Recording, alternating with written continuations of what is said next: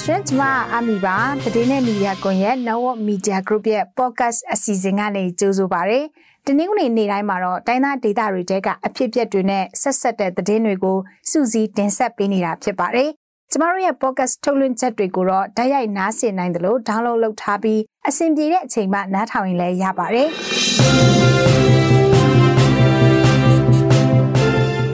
စူးစီးထားပေးတဲ့သတင်းတွေကတော့ရှမ်းမြောက်ကြောက်မဲကပညာရေးမှုယုံဘုံခွဲခံရပြီးနောက်ဒေသခံ2ယောက်ကိုစစ်ကောင်စီကပြစ်ခတ်ဖမ်းဆီးသွားပါတယ်။တနင်္သာရီတိုင်းပလောမြို့နယ်ထဲမှာ KNU နဲ့ဒေသခံ PDF ပူးပေါင်းတပ်ဖွဲ့တွေနဲ့စစ်ကောင်စီတပ်တို့အကြားမှာတိုက်ပွဲတွေဖြစ်ပွားနေပါတယ်။အာဆီယံအလှည့်ကျဥက္ကဋ္ဌတာဝန်ယူနေချိန်ကမ္ဘောဒီးယားအနေနဲ့မြန်မာစစ်ကောင်စီကိုလိုက်လျောတာတွေမလုပ်ဖို့အမေရိကန်ကတိုက်တွန်းလိုက်ပါတယ်။ရှမ်းမြောက်ကိုခိုင်ကအမျိုးသမီးတစ်ယောက်ကိုမဒိန်ကျင့်တဲ့စစ်သားကိုထောင်ဒဏ်အနှစ်20ချလိုက်တဲ့ကိစ္စနဲ့ပတ်သက်ပြီးအမျိုးသမီးအရေးတက်ကြွလှုပ်ရှားသူတွေရဲ့သုံးသပ်ချက်တွေနဲ့အတူတိုင်းသားဒေသတွေထက်ကတခြားစိတ်ဝင်စားစရာသတင်းတွေကိုစုစည်းတင်ဆက်သွားမှာဖြစ်ပါတယ်ရှင်။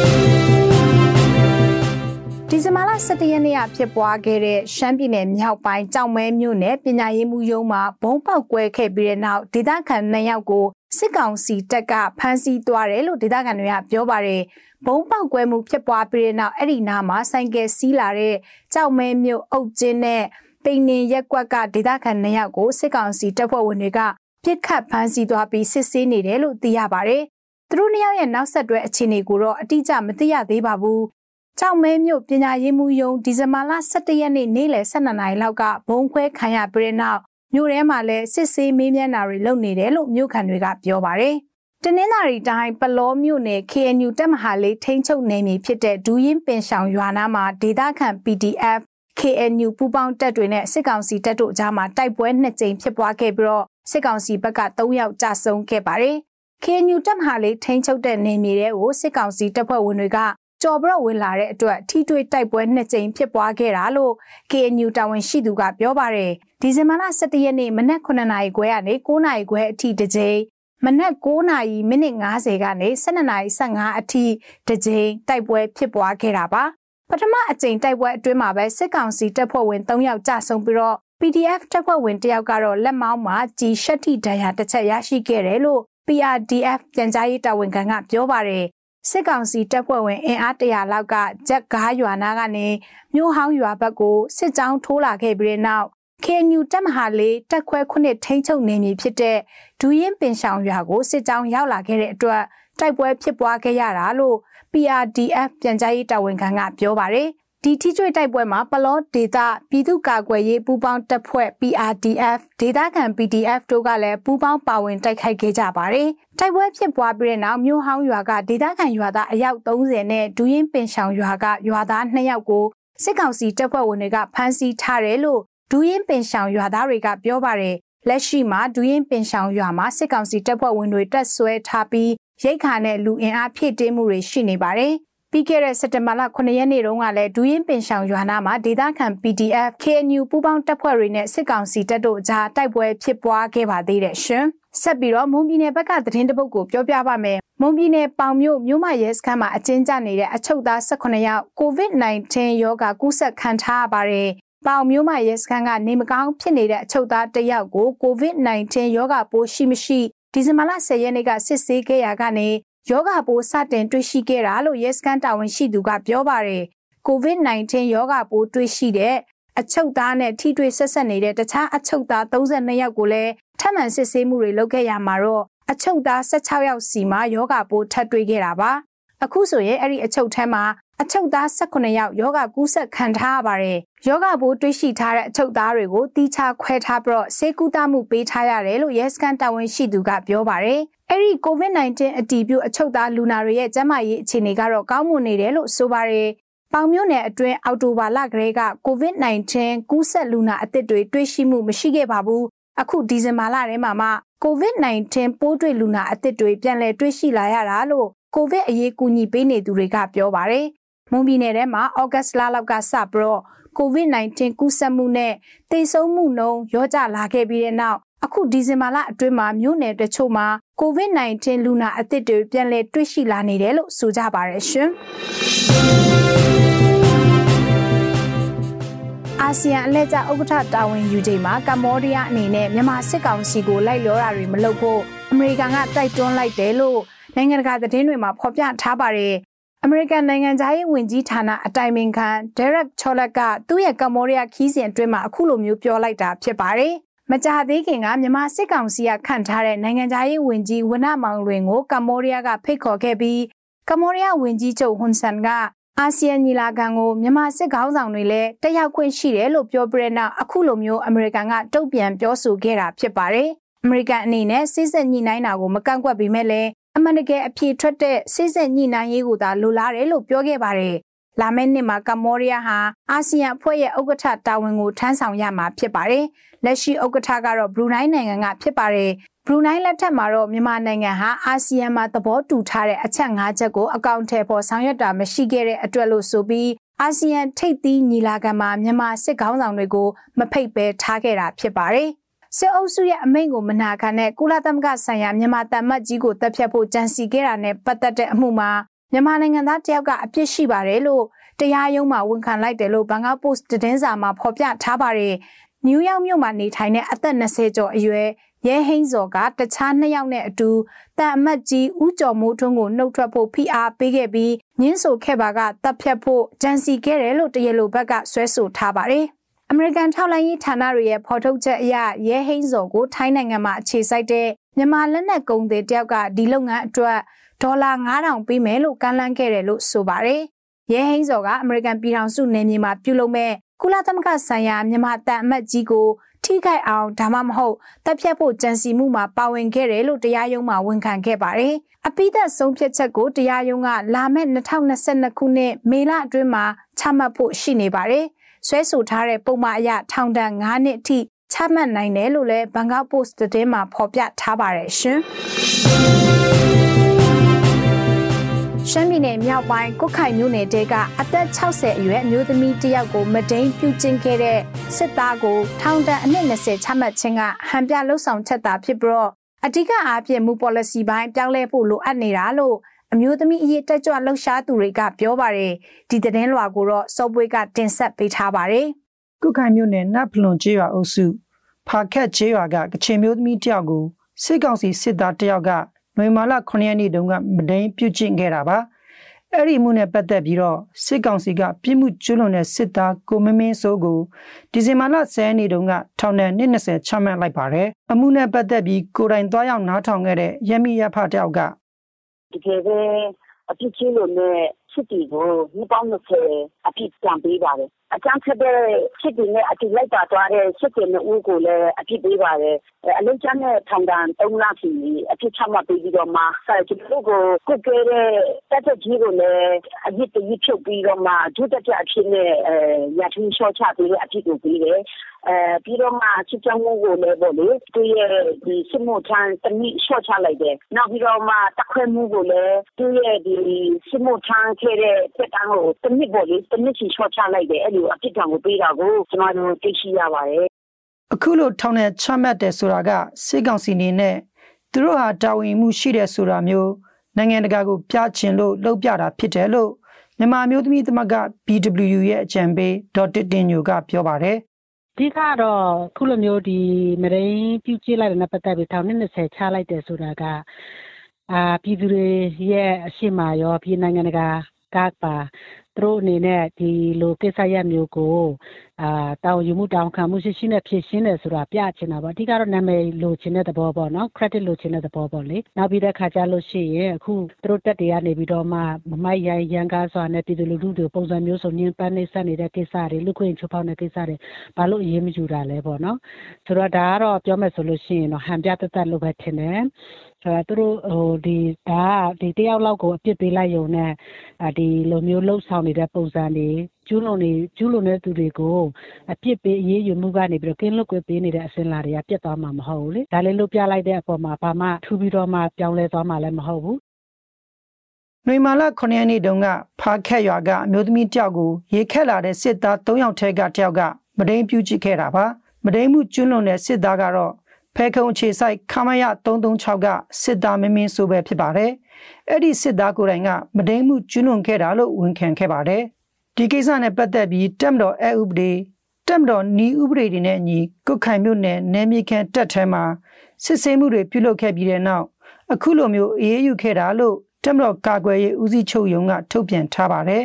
။ကချင်မျိုးသမီးစီယုံထိုင်းနိုင်ငံ KWAT ကမုန်းနေလီကကျူးလွန်သူကိုထောင်နဲ့ချမှတ်ရုံနဲ့ဒီလိုမတိမ်မှုတွေလျှော့ချသွားမှာမဟုတ်ကြောင်း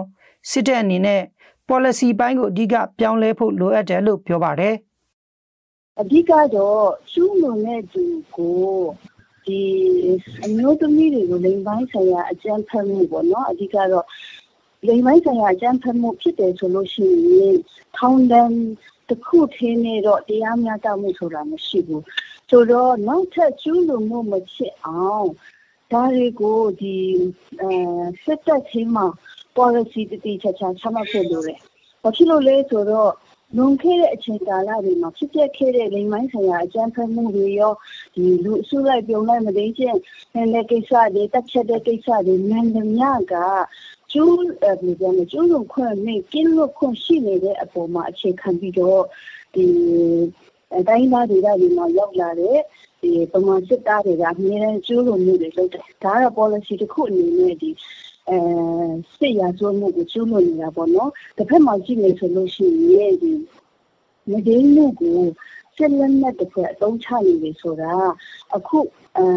အချိန်မှာပဲဖြစ်တာမဟုတ်ဘူးနဲ့ဒီပေါင်းများစွာပေါ့နော်ဒီစစ်ပဋိပက္ခဖြစ်တဲ့ဒေသတွေမှာဒါတွေကိုကျူးလွန်နေတာဖြစ်တယ်ဆိုတော့ဒီကိစ္စတွေတကယ်ပဲတရားမျှတမှုအတွက်ပေါ်ဆောင်နေပေါ့နော်ဒီအထူးသဖြင့်ဒီမျိုးသမီးတွေရဲ့အခွင့်အရေးတွေကိုကာကွယ်ဆောင်ရှောက်ဖို့အတွက်ဆိုလို့ရှိရင်စစ်တပ်ရဲ့အောက်မှာဒီစစ်သားမဆိုပေါ့နော်ဒီအာဏာရှိတဲ့ဒီလက်နက်ကင်ပြီးတော့အာဏာရှိတဲ့ဒီစစ်သားမဆိုအမျိုးသမီးတွေကိုမဒိန်းကျင့်တဲ့ကိစ္စမှန်တယ်များမလုပ်ဘဲနဲ့ဒီပြည်သူတွေကိုကာကွယ်ဆောင်ရှောက်ဖို့အမျိုးသမီးတွေရဲ့အခွင့်အရေးကိုမြင့်တင်ဖို့ဆိုတာဒီစစ်တပ်ရဲ့new policy မှာပြပြချာချာချမှတ်ဖို့လိုတယ်စစ်ကောင်စီအနေနဲ့2021ခုနှစ်အာဏာမသိမ်းခင်ကရောအာဏာသိမ်းပြီးတဲ့နောက်မှာရောအထူးသဖြင့်ပဋိပက္ခတွေဖြစ်နေတဲ့တိုင်းသားပြည်နယ်တွေမှာအမျိုးသမီးတွေကိုဗဒင်းကျင့်တာကိုစစ်လက်နက်လိုမျိုးတုံးလာခဲ့တယ်လို့မျိုးသမီးရေးတက်ကြွလှုပ်ရှားသူတွေကပြောပါတယ်။ကောင်းကားဆရာမ2ဦးအမှုဒီနှစ်ထဲမှာနက်ဖက်က14နှစ်ရွယ်အန်တီလာရှင်တစ်ပါးလိန်ပိုင်းဆိုင်ရာစော်ကားခံရမှုတီးတိမ်မြို့နယ်ထက်ကကိုယ်ဆောင်မျိုးသမီးနဲ့မိနေသည့်မျိုးသမီးတို့မဒိန်ပြုချစ်ခံရတဲ့ကိစ္စရပ်တွေအပြင်တခြားမျိုးသမီးတွေကိုစစ်သားတွေကမဒိန်ကျင့်တဲ့ကိစ္စတွေလည်းတက်သည့်အချက်လက်အပြည့်စုံရထားတယ်လို့ဆိုကြပါတယ်။ဒီမှုတွေအားလုံးကိုကျူးလွန်နေတဲ့စစ်သားတွေကတော့အပြစ်ကကင်းလွတ်နေကြတုန်းဖြစ်တဲ့အတွက်ကြားများတမှုရတဲ့အထိဆက်လက်တောင်းဆိုသွားကြမယ်လို့ဆိုကြပါတယ်။ COVID-19 ကပ်ရောဂါနဲ့နိုင်ငံရေးအကျပ်တဲတွေကြောင့်ရွှေ့ဆိုင်းခဲ့ရတဲ့ကရင်အမျိုးသားအစည်းအရုံး KNU ကွန်ကရစ်ညီလာခံကိုလာမယ့်2022ခုနှစ်နှစ်ဆန်းပိုင်းမှာကျင်းပသွားမယ်လို့ KNU ကပြောပါတယ်။2022ခုနှစ်နှစ်ဆန်းပိုင်းမှာကျင်းပမဲ့ KNU ကွန်ကရစ်ညီလာခံနဲ့ပတ်သက်ပြီး KNU ရဲ့ဗဟိုကော်မတီဝင်လည်းဖြစ်နိုင်ငံခြားရေးဌာနတာဝန်ခံလည်းဖြစ်တဲ့ဘဒိုစောတော်နီကအခုလိုမျိုးပြောပါတယ်။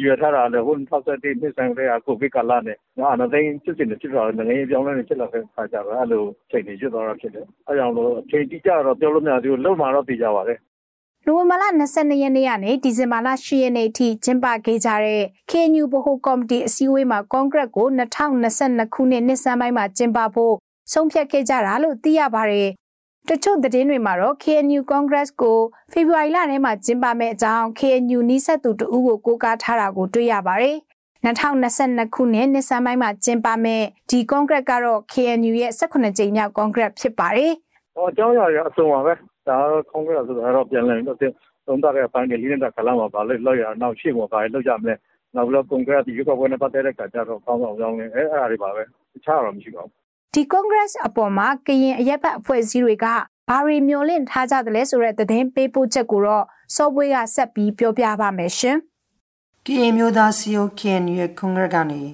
NCA ပေါ်ရပ်တည်မှုနဲ့ပတ်သက်ပြီးတိကျပြတ်သားတဲ့ဆုံးဖြတ်ချက်တစ်ခုကိုချမှတ်နိုင်ဖို့ရန်နဲ့နိုင်ငံရေးအရမဟာမိတ်အဖွဲ့အစည်းတွေကိုဦးစီးဦးဆောင်မှုပေးနိုင်မဲ့ခေါင်းဆောင်တွေပေါ်ထွက်လာဖို့မျှော်လင့်တယ်လို့ကရင်ရဲ့ဘက်အဖွဲ့အစည်းချုပ်ကပြောပါတယ်။လာမယ့်နှစ်ဆန်းပိုင်းမှာကျင်းပမယ့် KNU ကွန်ဂရက်မှာ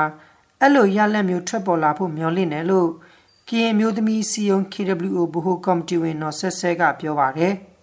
ဒီအခုလက်ရှိခင်းချစ်ကသူကနိုင်ငံရေးခင်းချစ်ကိုတွားဖို့ကဒီ NCA ထက်ကျော်တဲ့အခန်းကဏ္ဍတွေရောက်နေပြီပေါ့နော်။ဘာလို့လဲဆိုတော့လူထုတွေရဲ့အင်အားကောအဖက်ဖက်ကပါဝင်လာတဲ့အင်အားကောဒီဖက်ဒရယ်ပြည်အောင်စုတည်ဆောက်ရေးဘက်ကိုပို့ပြီးတော့တွားနေရတဲ့အခင်းချစ်မှာပိုရှိလာသလိုသူတဖြည်းNCA အရာဆိုရင်လေစစ်တပ်ကချိုးဖောက်တဲ့လူဖြစ်တယ်ပေါ့နော်ဆိုတော့ဒီဟာကြီးကိုကျမတို့တော်တော်များများကစစ်တပ်ကိုစတင်နေကြတဲ့အနေအထားမှာ NGO ကိုင်တင်တဲ့အချိန်မဟုတ်တော့ဘူးเนาะ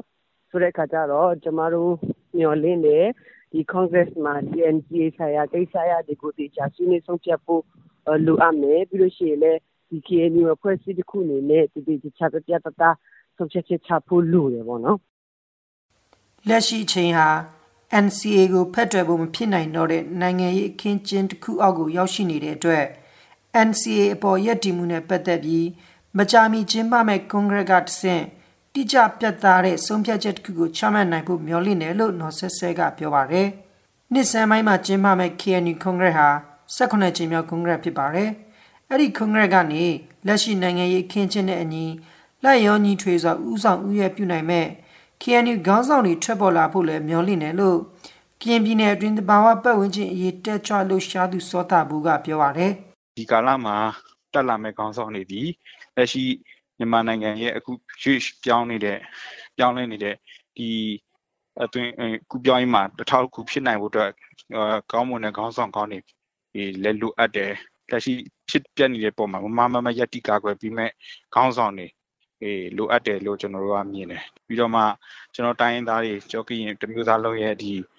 လူမျိုးရေးပေါ့နော်အဲ့ဒီအတွက်ကိုဥဆောင်ဥရပြုနိုင်မဲ့ခေါင်းဆောင်တွေလည်းလိုအပ်တယ်ပေါ့နော်ဒီအရက်ဖတ်တွေပြည်သူတွေအနေနဲ့တောင်းဆိုချင်တာကတော့ဒီရွေးကောက်ပွဲမှာဒီတက်လာမဲ့ခေါင်းဆောင်တွေဒီကျွန်တော်တို့စသကရင်ကံကြမ္မာကရင်ဖန်တီးနိုင်ဖို့လွတ်မြောက်ဖို့အတွက်ဦးစီးဥဆောင်လုပ်ဆောင်မဲ့အခင်းချင်းမျိုးဖြစ်လာနိုင်တဲ့ခေါင်းဆောင်မျိုးတွေလုပ်ဖို့လိုတယ်ကရင်မျိုးသားစီယို KNU ကွန်ဂရက်ကို၄နှစ်ကြိမ်ကျင်းပခဲ့ကြပေမဲ့လည်းကိုဗစ်ကပ်ရောဂါနဲ့နိုင်ငံရေးအကျပ်တဲတွေကြောင့်ရွှေ့ဆိုင်းခဲ့ရတာပါ18ကြိမ်မြောက်ကျင်းပမဲ့ KNU ကွန်ဂရက်မှာခေါင်းဆောင်တွေကိုပြန်လည်ရွေးချယ်ဖို့အပြင် NCA စာချုပ်အတိုင်းဆက်လက်ရည်တည်ဖို့သင့်မသင့်နဲ့လက်ရှိစစ်ကောင်စီကိုတော်လှန်နေတဲ့အဖွဲ့အစည်းတွေနဲ့ပူးပေါင်းမယ်မပူးပေါင်းမယ်စတာတွေကိုဆွေးနွေးဖို့ရှိနေတာပါကရင်မျိုးသားစီယုံ KNU ရဲ့လက်ရှိဥက္ကဋ္ဌကဗိုလ်ချုပ်ကြီးစောမှုတူစေဖို့ဖြစ်ပြီးဒုတိယဥက္ကဋ္ဌကတော့ပဒိုစောကွယ်ထူဝင်းဖြစ်ပါတယ်သူတို့ဟာပြီးခဲ့တဲ့2018ခုနှစ်ကကျင်းပပြုလုပ်ခဲ့တဲ့16ကြိမ်မြောက် KNU ကွန်ဂရက်ကရွေးချယ်တင်မြှောက်ထားသူတွေဖြစ်ကြပါတယ်ကရင်မျိုးသားစီယုံ KNU ဟာတခြားတိုင်းသားလက်နက်ကင်တော်လှန်ရေးအဖွဲ့9ဖွဲ့နဲ့အတူတနိုင်ငံလုံးပြစ်ခတ်တိုက်ခိုက်မှုရပ်စဲရေးစာချုပ် NCA ကိုလက်မှတ်ရေးထိုးထားတဲ့အဖွဲ့ဖြစ်ပါတယ်